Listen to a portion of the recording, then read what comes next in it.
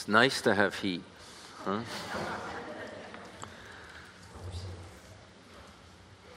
If you're not there already, you can turn your Bibles to the book of Hebrews. You may be wondering, why Hebrews? It's a message on the resurrection with Levitical flavoring. It's hard for me to get away from Leviticus. Hebrews chapter 7, the verses we're going to be focusing in on this morning are verses 20 through 25. But we find ourselves in the middle of an argument that the author of Hebrews is making. And so I'm going to back up the reading all the way back to verse 4. It's on page 1610 in the Church Bible, reading from the Legacy Standard Bible. It says, "Now observe how great this man was to whom Abraham, the patriarch, gave a tenth of the spoils. And those indeed of the sons of Levi who receive the priest's office have a commandment in the law to collect a tenth from the people, that is, from their brothers, although these are descended from Abraham. But the one whose genealogy is not traced from them had collected a tenth from Abraham and blessed the one who had the promises. But without any dispute, the lesser is blessed by the greater. And in this case, mortal men receive tithes, but in that case, one receives them, of whom it is witness that he lives on. And so to speak, through Abraham, even Levi, who received tithes, paid tithes. For he was still in the loins of his father when Melchizedek met him. Now if perfection was through the Levitical priesthood, for on the basis of it the people received the law, what further need was there for another priest to arise according to the order of Melchizedek, and not to be designated according to the order of Aaron? For when the priesthood is changed, of necessity there takes place a change of the law also. For the one concerning whom these things are spoken belongs to another tribe, from which no one has officiated at the altar. For it is evident that our Lord was descended from the tribe from Judah, a tribe with reference to which Moses spoke nothing concerning priests. And this is clearer still if another priest arises in the likeness of Melchizedek, who has become such not according to a law of physical requirement, but according to the power of an indestructible life. For it is witnessed about him, you are a priest forever, according to the order of Melchizedek." Verse 18, "For on the one hand, there is a setting aside of a former commandment because of its weakness and uselessness. For the law made nothing perfect. And on the other hand, there is a bringing in of a better hope through which we draw near to God." And then the verses we'll focus in on this morning. "And inasmuch as it was not without an oath, for they indeed became priests without an oath, but he with an oath, through the one who said to him," quoting Psalm 110, "The Lord has sworn, and he will not change his mind. You are a priest forever. So much more Jesus also has become a guarantee of a better covenant." Verse 23, "And the former priests, on the one hand, existed in greater numbers because they were prevented by death from continuing. But Jesus, on the other hand, because he continues forever, holds his priesthood permanently." Verse 25, "Therefore, he is able to save forever those who draw near to God through him, since he always lives to make intercession for them." This is God's ancient holy word. Let's ask for him for help in understanding and responding properly. Lord God Almighty, we again come before you and ask that you would give us understanding into your word and give us a heart of faith. I pray that not one would leave this room this afternoon without having Christ as their high priest. In Jesus' name, amen. Imagine with me for a moment someone in your life who seems irreplaceable. Perhaps a parent, perhaps a spouse, perhaps a spiritual mentor, a preacher, someone who has discipled you, and then they die. It seems hard, impossible in some instances to replace such a person.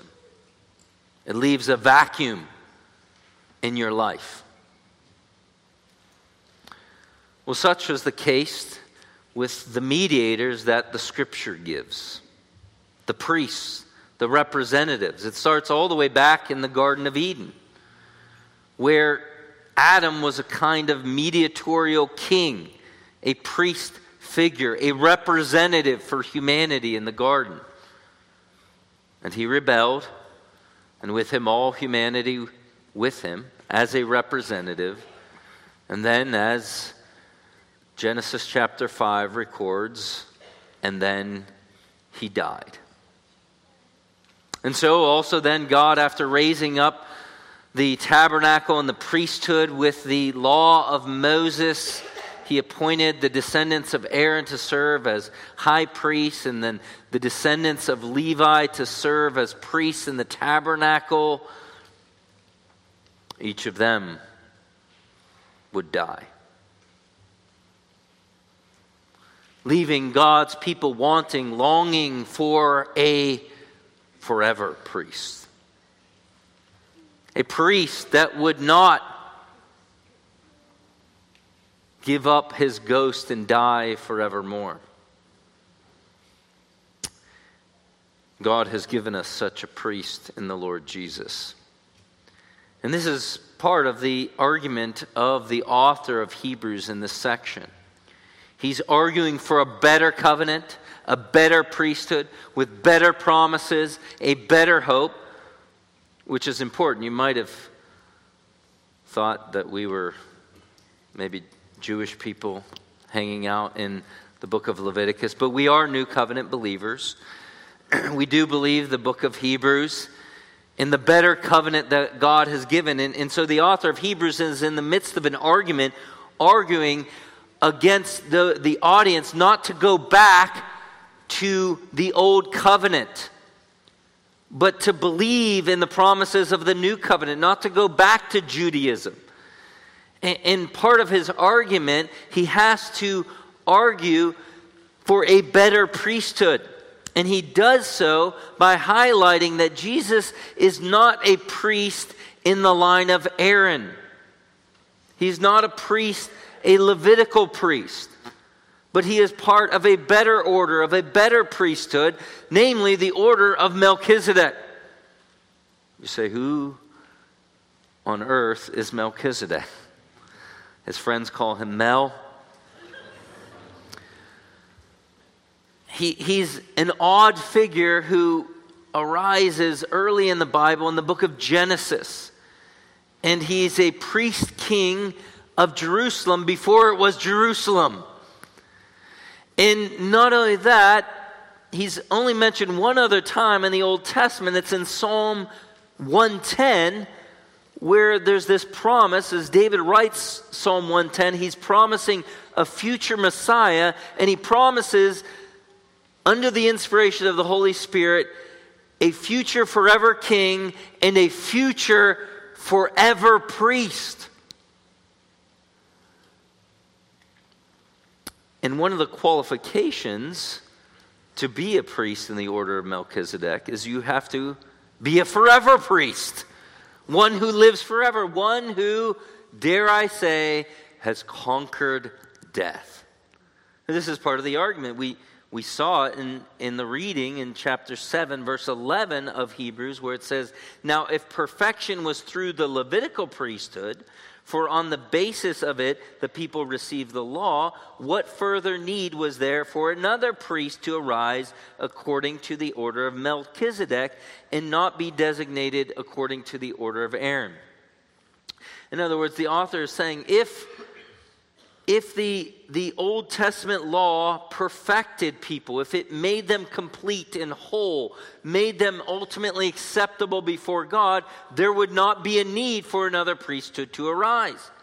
But indeed, another priesthood arises, and this is what he says in 7:15 and 16. And this is still clear.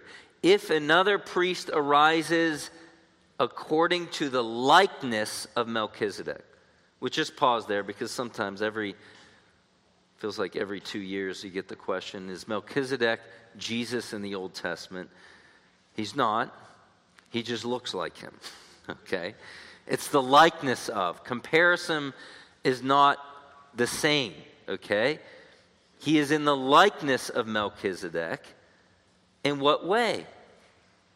Verse 16 of Hebrews 7, who has become such not on the basis of a law of physical requirement. That was the basis for which priests in the Old Testament could serve as priests, was namely, you had to have the right DNA, the right genes. You had to be of the tribe of Levi. And to serve as a high priest, you had to be a direct descendant of Aaron. And so it was all based off of natural descent, physical lineage, but not the Melchizedekian priesthood.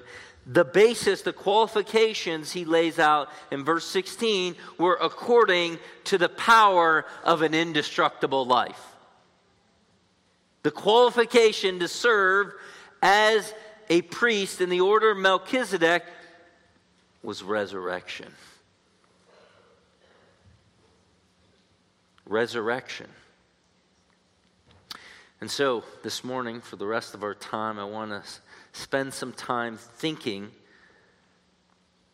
about 3 important implications of the resurrection of Jesus in relationship to his priesthood. First is a superior pledge. We read verse 20 already. Let me read it again. It says, "And inasmuch as it was not without an oath, for they indeed became priests without an oath, but he with an oath through the one who said to him." So the priests of the Old Testament, they were not sworn in. There was no oath. It was on the basis of who their parents were, their genealogy. But the Melchizedekian priesthood, of which Christ fulfills, the one said to him in verse 20, "The Lord has sworn and will not change his mind. You are a priest forever." And so much the more, also Jesus has become the guarantee, or maybe even better, the guarantor of a better covenant.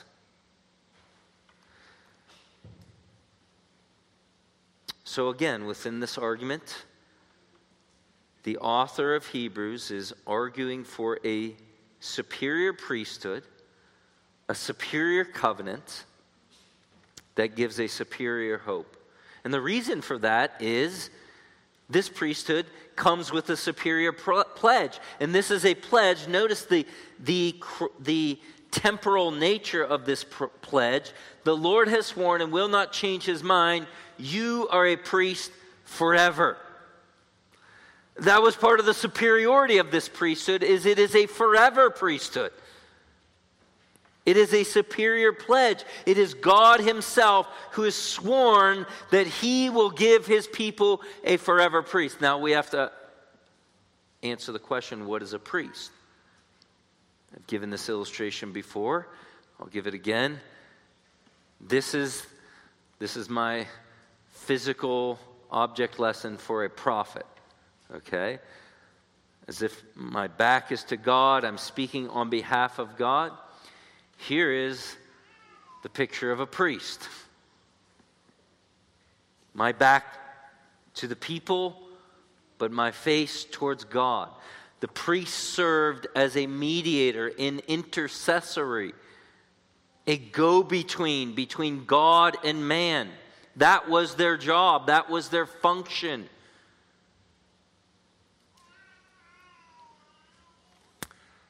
And this priest comes with a superior pledge.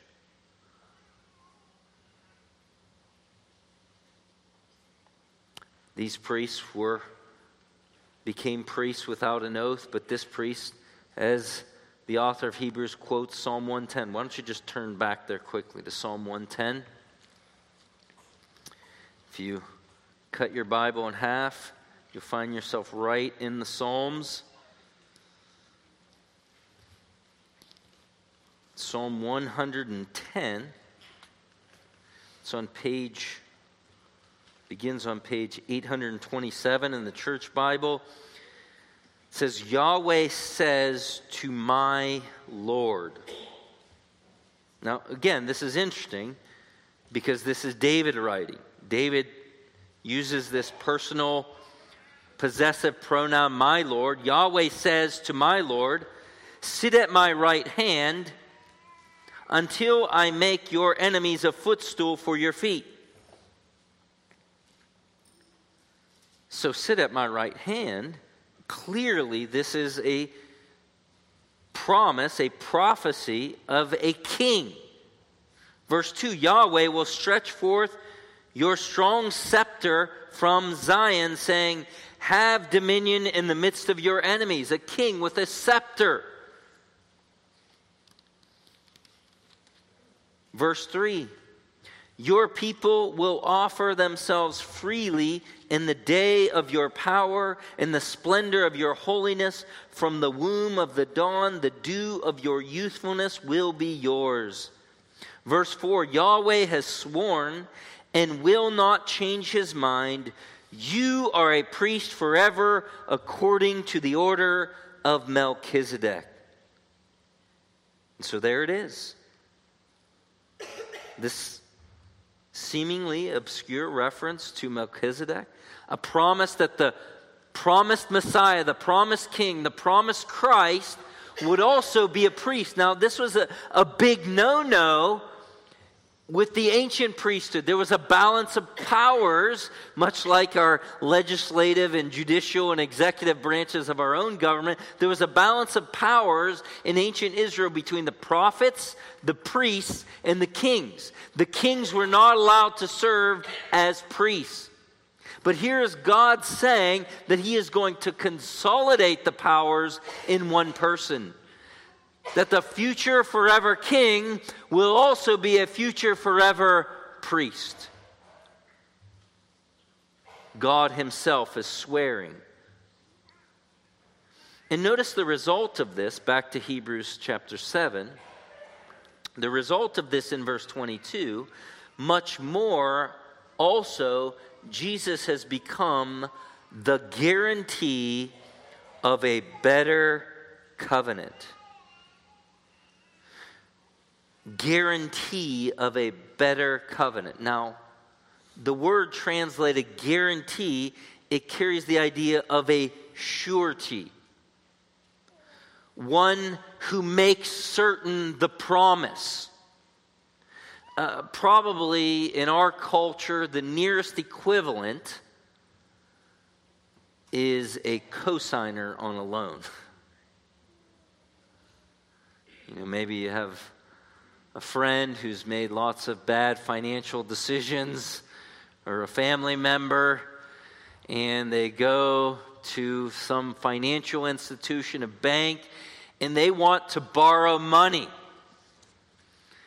And the bank looks at them and says, we ain't giving you nothing because you have proved yourself unfaithful in paying back money.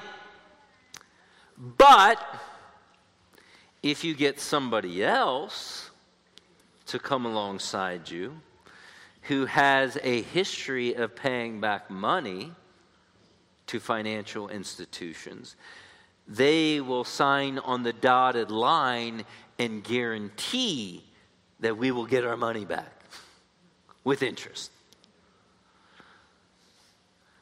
A cosigner is a guarantee for financial institutions that the bank will get their money back.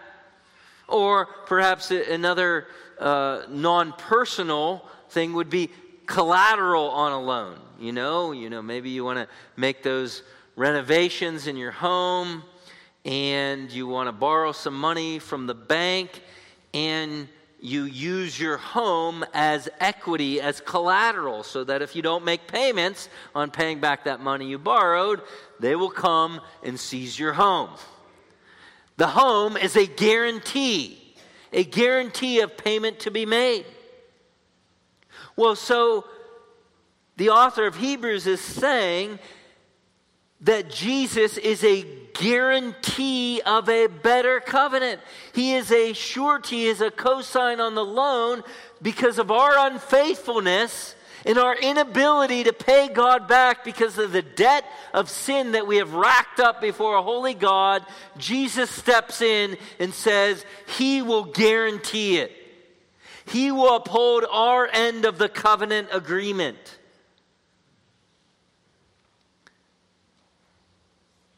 There's several examples in the scripture of a guarantee or a surety. Remember way back in the book of Genesis when Joseph was sold into slavery and he ascends to the highest office, or second only to Pharaoh in the land of Egypt. So he's very high in the Egyptian government. And you remember his brothers had sold him into slavery. And they actually come to Egypt to get some food. And they don't realize that they're asking to borrow from their brother who they sold into slavery. And Joseph kind of plays some games with them, remember? He plants some evidence in Benjamin's bag. He plants some stolen items in his bag. And all of a sudden, Benjamin gets arrested and he's in big trouble. And I think Joseph is testing his brothers to see if they're genuinely repentant over what they had done to him. Because remember, Benjamin was from the same mother as Joseph.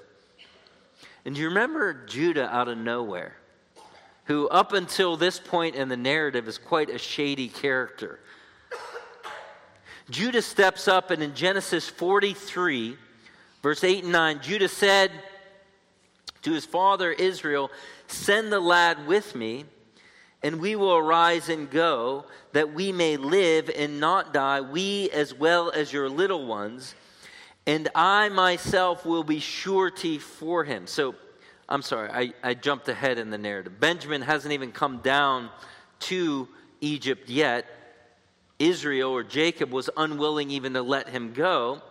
And Judah at this point says, "I will be a surety for him. I will guarantee that he will come back. I myself will be a surety that you may hold me responsible for him. And if I do not bring him back to you, set him before you, then let me bear the blame before you forever." And that's exactly what winds up happening, because again, Joseph plants the cup in his bag, and Judah has to step forward and say, basically, hold me instead of him. Judah becomes a surety, a guarantee. We see it as well in a somewhat similar way in the book of Philemon. Remember, Onesimus was a runaway slave, and he gets converted.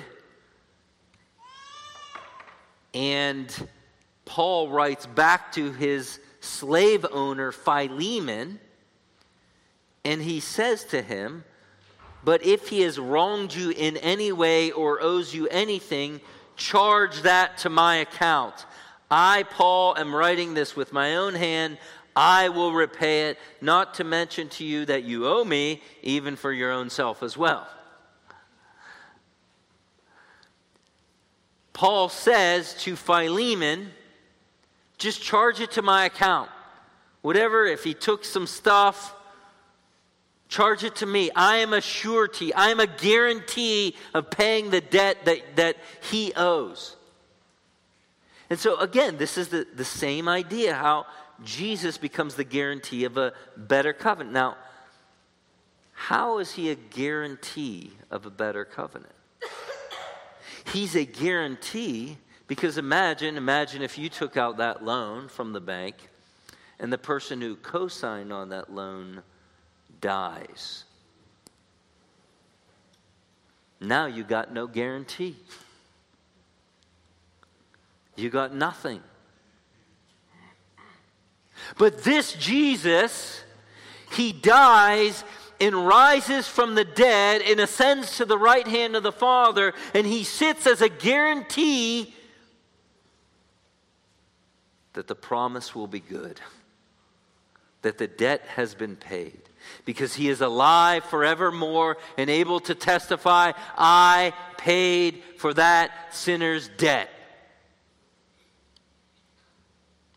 Now this is a big deal. Because if you've been a Christian for very long, you know that often the Christian life you fail. You don't live as you ought to.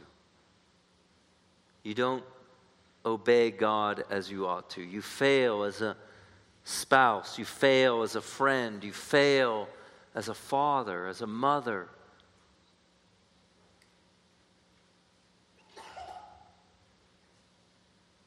And you sometimes think,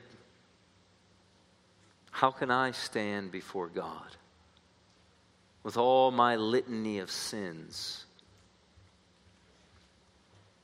And then, of course, Satan himself, who one of his titles is he is the accuser of the brethren. He can point his bony finger at you, say, how can you pray?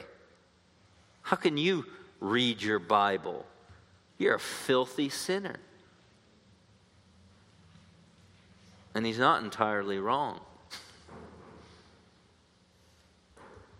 But you can say, while I am a filthy sinner, I have a guarantee. I have a guarantee of acceptance before God. Because my high priest has risen from the dead, and he sits at the right hand of the Father and intercedes for me. So you don't have to be paralyzed before God. You can approach the throne of grace. In fact, that's part of the language of the book of Hebrews is, he says, we have a sympathetic high priest. One who has been tempted in all points as we are, and yet was without sin. And the application of that is what? Therefore, let us approach the throne of grace with boldness. Because you have one who can stand before you as your advocate before the Father, that the price has been paid, admission is granted, you belong. Not because of yourself, but because of this risen high priest.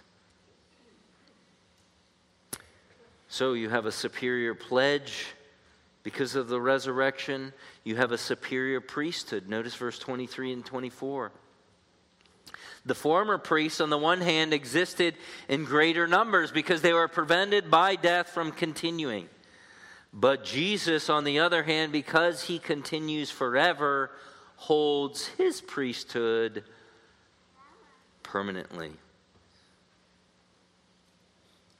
There's no term limits on Jesus' priesthood. Now notice he says the former priests, obviously referring to the priests who were the descendants of Aaron.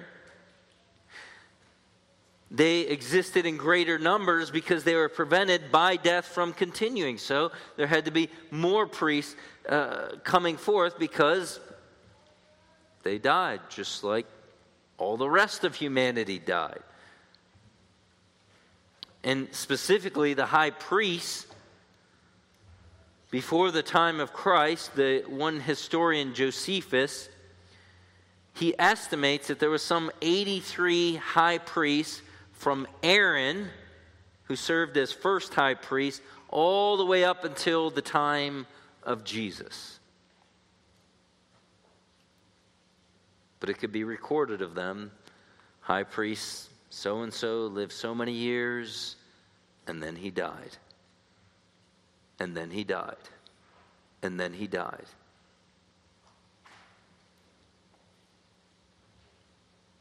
In fact, Aaron's funeral is somewhat recorded in Numbers 20, verse 25. It says, "Take Aaron and his son Eleazar and bring them up to Mount Hor, and strip Aaron of his garments and put them on his son Eleazar." And so there was this ceremony before all the people of Israel where Aaron was going to take off his high priestly garments, those garments that are laid out, all the uniform of it in Exodus 28, and we see it as well in Leviticus chapters 8 and 9. Those garments were to be taken off there to put them on his son Eleazar. And so Aaron will be gathered to his people and he will die there. So Moses did just as the Lord had commanded. They went up to Mount Hor, and in the sight of all the congregation, after Moses had stripped Aaron and his garments and put them on his own son Eleazar, Aaron died there on the mountaintop. Then Moses and Eleazar came down from the mountain. When all the congregation saw that Aaron had died, all the house of Israel wept for Aaron for 30 days. Kind of an interesting scene, right? I mean, God specifically tells Aaron, you're going to die, and it's going to be public. I mean, could you imagine? I mean, I can imagine Aaron thinking like, can I have a little privacy as I'm dying here? You know, just maybe family. No. Has to be in front of all Israel. And you're going to take off your priestly garments, give them to Eleazar, and then you're going to die. And it happened. Now, I don't think it was as dramatic with all the high priests that followed Aaron, but nonetheless, they would die, and then the next one would arise, and he would die, and the next one would arise, and he would die. And this sets up the contrast in verse 24 of Hebrews 7. But Jesus, on the other hand, because he continues forever, holds his priesthood permanently. Permanently. And again, this is hugely important. You know, sometimes we think, you know, when a great Christian leader or teacher is getting old or is sickly and ready to die, or maybe they just died, you think, you know, we start biting our fingernails. What will happen to the church? But my friend, the high priest, he lives forever. This happened in the life of Saul, you remember. Samuel, in a very real sense, functioned like a priest in King Saul's life. And you remember what happened when Samuel had died. What did Saul do? He got so frantic, he actually sought out a witch, a medium, to conjure up Samuel. He was so desperate.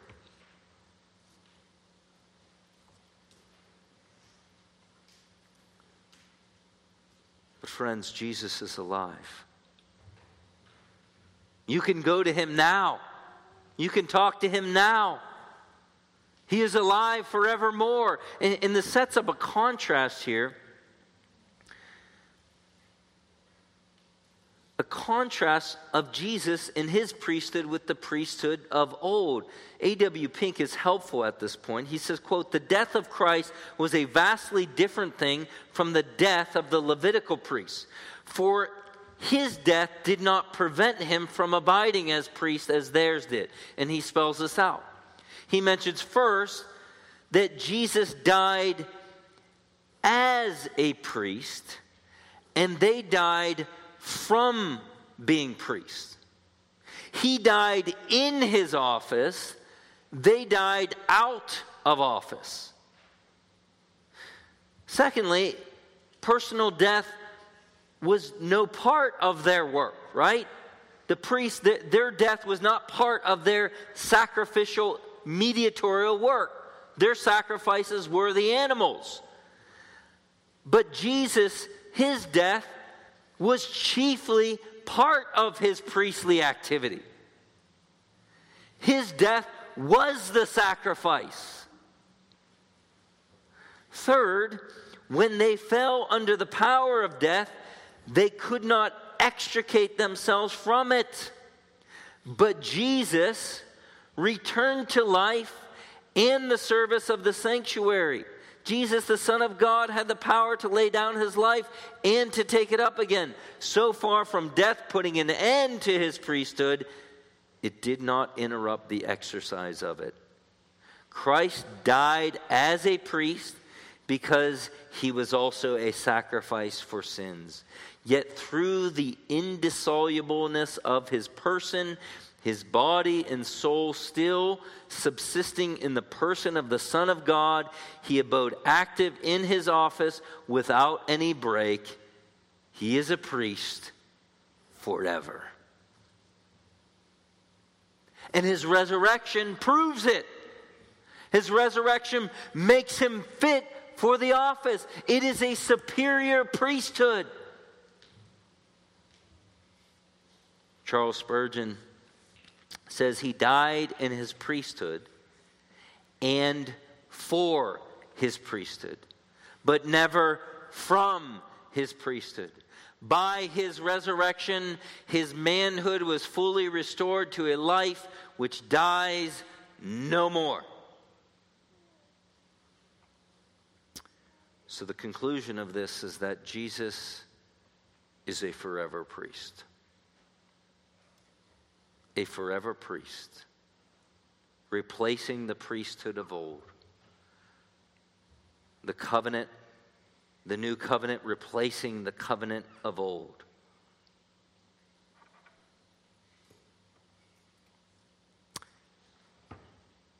And so, my friends, the obvious question is this: is Jesus your priest? Is he your go-to to get you in good with God? Who or what are you trusting in to be accepted before the holy God? This holy God who struck down some of the high priests, killed them because of their offering strange fire before him. Remember that in Leviticus 10, Nadab and Abihu? Who has an inflexible standard of righteousness and justice. Some of you young people, you may functionally regard your parents as your priest. You may think, well, I'm just going to put off that decision of following Jesus because, Dad's got it covered. Mom's got it covered. No, my friend, you know this just as well as they do. Mommy and Daddy are sinners who will die one day. They are not the ones that make you accepted before God. Yes, in one sense, they are the ones who are bringing you the truth of God and appealing to you. But they are no fit priest.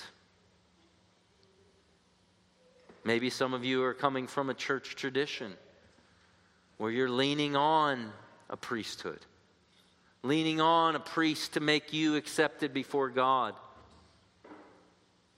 That priest, you can confess to him, and he can prescribe you certain instructions, so many Hail Marys, so many Our Fathers. but they cannot make you acceptable before God. Maybe you're trusting in your own righteousness. Maybe you're trusting in your spouse.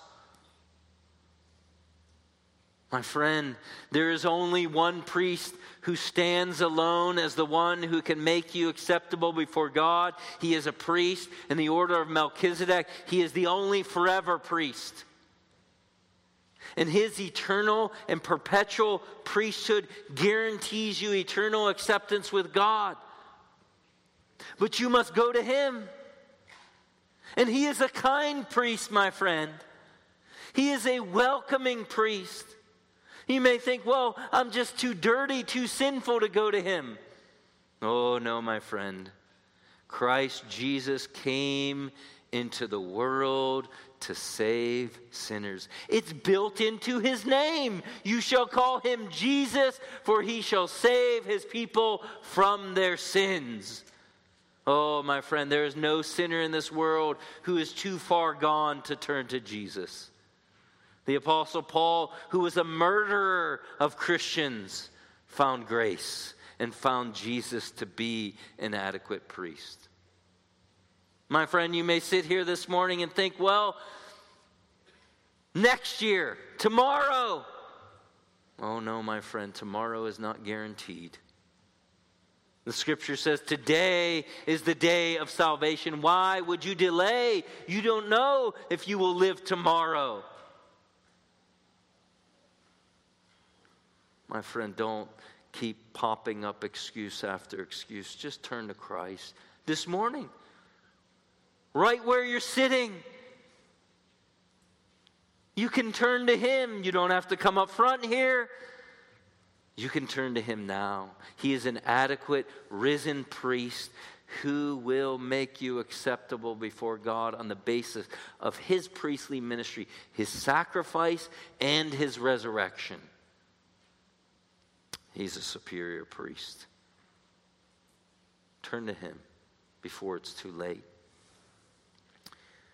So we have a superior pledge, a superior priest, and third implication of the empty tomb in relationship to Jesus' priesthood is a superior protection.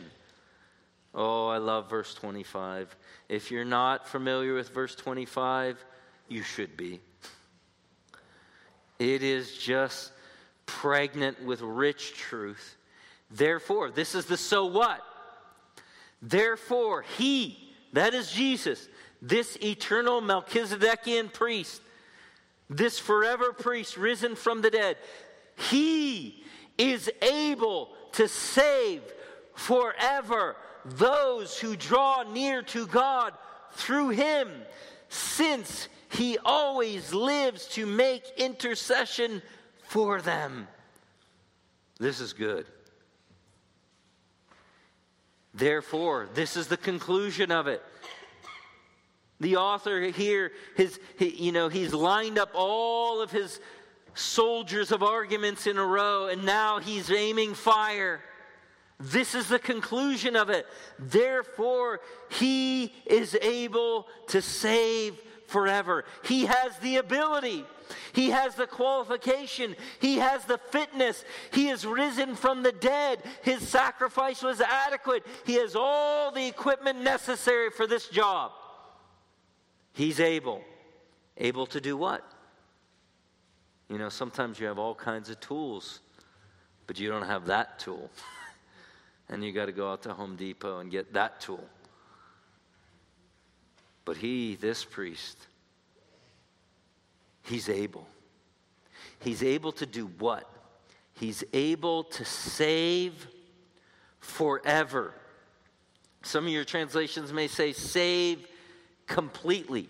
Some of your translations may say save to the uttermost. And the question is this speaking kind of qualitatively, completely, or is this speaking of forever? And really, I don't think it's possible to make a conclusive decision because it's both.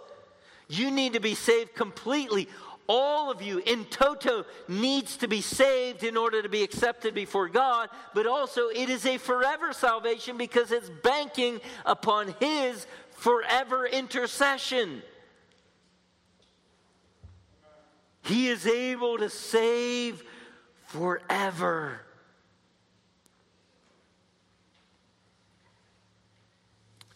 Why? How? How is He able to save forever? Notice the last part of the verse. Since. This is the causal relationship. Since He always lives to make intercession for them. You see, it's the resurrection that guarantees the eternal priesthood. And the eternal priesthood, that was part of the function of the priest. Remember? Interceding. A go-between. His intercession, which is based upon His priestly sacrifice, which He offered, but then His resurrection guarantees the ongoing intercession. Well, in what ways does Jesus intercede? And by the way, don't misunderstand this. It's not like God is the angry father and Jesus has to kind of step in, you know. Maybe some of you young people, you get in trouble and your parent barges in. There was some kind of malfeasance was taking place. Something wrong was going on. And your mom or your dad knows it and they jump into the room and they're angry. And then maybe older brother, older sister has to step in and explain the situation. Okay? They function something like a priest, like an intercessory. But God the Father here, while He is a God of justice and wrath, He's the one who sent this priest. Remember? God so loved the world that He gave this priest. God demonstrates His love towards us in that while we were yet sinners, Christ died for us. But how is it that Jesus intercedes? In what categories does He intercede for? Well, first, against our just condemnation. Again, we, by nature and by choice, we are rebels against the King. We are treasonous. Both collectively and individually, we have committed insurrection, insubordination, rebellion against God. And through reconciliation, we attach ourselves to this priest, this mediator, and he always lives to make intercession for us. He can stand before the Father when we commit sin in real space, in real time, and say, paid for that. Yep, paid for that too. Paid for that. Paid for that. And that. You need someone to stand as your intercessor. Hebrews 7, 26 and 27 says, "For it is fitting for such a high priest, holy, innocent, undefiled, separate from sinners, and exalted above the heavens, who does not need daily, like those high priests, to offer up sacrifices, first for his own sins, and then for the sins of the people, because he did this once for all when he offered up himself." The once-for-all sacrifice. Highlighting it was adequate, it was sufficient to pay for all your sins. Jesus doesn't need to be sacrificed over and over. You can't pay for your sins. He paid for them. Romans 8:34. Paul argues for the eternality of our justified standing before God, and he brings the entire Trinity into the argument. And he asks the question in Romans 8:34, who is he who condemns? Christ Jesus is he who died, rather who was raised, who is at the right hand of God, who also intercedes for us. So he intercedes against our just condemnation. But also, his intercession is against anything that would hinder or compete for your eternal salvation. Not just your just condemnation, but all of it. All the requirements that are necessary to get you to heaven, he intercedes on behalf of. We get a picture of this in Hebrews 2:18. For since he himself was tempted in that which he suffered, he is able to come to the aid of those who are tempted. Hebrews 4:15 and 16. For we do not have a high priest who cannot sympathize with our weaknesses, but one who has been tempted in all things as we are, yet without sin. Therefore let us draw near with confidence to the throne of grace. In fact, we get something of a picture of this in John chapter 17. Remember Jesus, we spent many weeks in John 17, that there's a reason why it's sometimes called Jesus' high priestly prayer. He's praying for his own. In one of his prayers, he prays in John 17:11, I am no longer in the world, yet they themselves are in the world. I have come to you, Holy Father. Keep them in your name, which you have given me, that they may be one as we are one. He prays to the Father, Father, keep them. Protect them. He prays, I pray not that you take them out of the world, but that you would what? Protect them from the evil one. So part of Jesus' intercession is not only against our just condemnation in our legal standing before God to say, I paid the price, but also anything that would hinder you from persevering in the faith. He prays against it. In fact, John 17, the way he concludes this high priestly prayer in verse 24, I love it. He says, Father, I desire that they also, whom you have given me, be with me where I am, that they may see my glory, which you have given me, for you loved me before the foundation of the world. What a beautiful prayer. The heartbeat of Jesus is that all of those all that he owns, all that he represents would make it to glory. And he does this through his intercessory work. Much like the high priest of old, remember, with all the regal garments, you remember what he had on the ephod, on the breastplate? The names of God's people. The names of the 12 tribes of Israel. So that whenever that high priest went into that Holy of Holies on the Day of Atonement, that high priest had in his heart the people whom he represented. Jesus has your name on his heart if you have him as your high priest. He's not going to give up on you. He won't abandon you. His intercessory work guarantees the eternality of your salvation.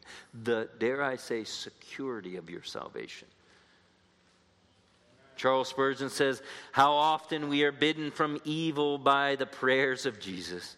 We do not know, my brothers and sisters, how many poisoned arrows are caught upon the shield of the Lord's intercession. The intercession of Christ, as with thousand hands, is always scattering benedictions. Surely our Lord's intercession is the source of an ocean of blessedness.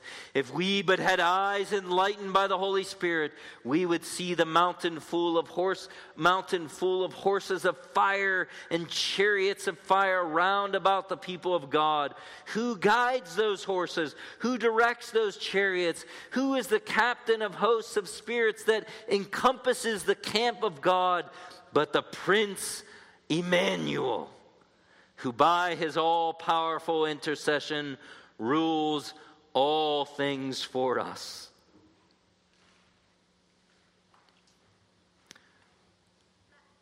What a beautiful thought. Jesus a superior protection. A protection against all the onslaughts of the devil and his minions to try to drag the elect of God to hell with him. Can't do it because Jesus intercedes. I mean, have you ever pondered that in your own life? We know our own weaknesses, our own struggles with sin and temptation, that given the right circumstance, we would run headlong into sin. But Jesus prays. And so, friend, you may be sitting here, and again, maybe you haven't yet laid hold of Jesus as your high priest, as your intercessor. And maybe there's some fear and hesitancy and trepidation because, you know the fickleness of your own heart. And you know that, you don't want to just take up Jesus like you took up that last diet plan you were on. And you're maybe afraid, well, if I trust in Jesus, I might just peter out real quick. Now, Jesus promises if you come to him, he'll keep you. He promises in John 7:37, all that the Father gives me will come to me, and the one who comes to me, I will never cast out. It's not like a 7-day trial plan. There's usually, it's often marketing schemes, try this for 7 days, and you got to give all your credit card information, and then 5 months later you realize you're still signed up for that and you're paying this but haven't used it in 4 months. No, there's no trial plan here. You go in, you go all in it to the finish.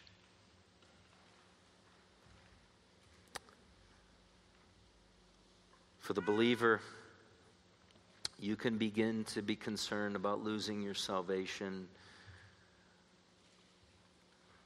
when you're standing over Jesus' dead body.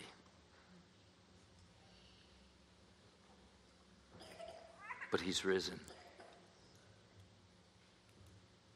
John Flavel, the English Puritan, said, believers in heaven may be happier in heaven than believers below on earth, but they are not more safe. Believers above may be happier than believers below, but they're not more safe, because both are kept by the high priestly work of our champion Jesus.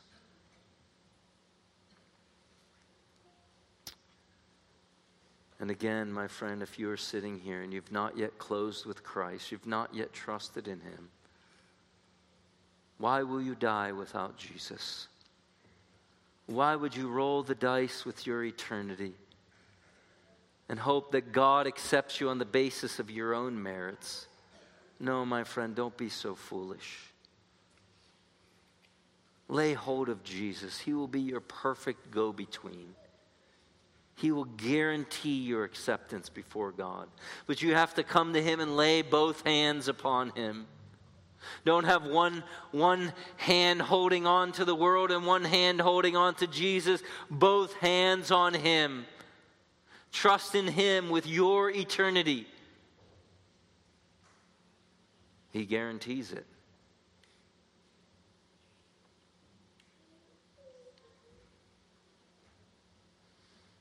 But notice it happens through him. It's only through him. Notice what our text says in 7:25. He is able to save forever those who draw near to God through him. My friend, you can't come to God any other way except it. You will go to God either in judgment or acceptance. and it will depend upon who your high priest is. This is why Jesus said, I am the way, the truth, and the life. No one comes to the Father except through me. Why? He's the only priest who can represent you before God. This is why the message of the apostles was clear in Acts chapter 4 and verse 12. For there is salvation in no one else. For there is no other name given amongst men whereby we must be saved. My friend, don't despise the priest that God has appointed. It's a pro bono operation. He will represent you for free. But you try to find your own representation before this God and turn your nose up at the offer of this priest, there will be hell to pay forever.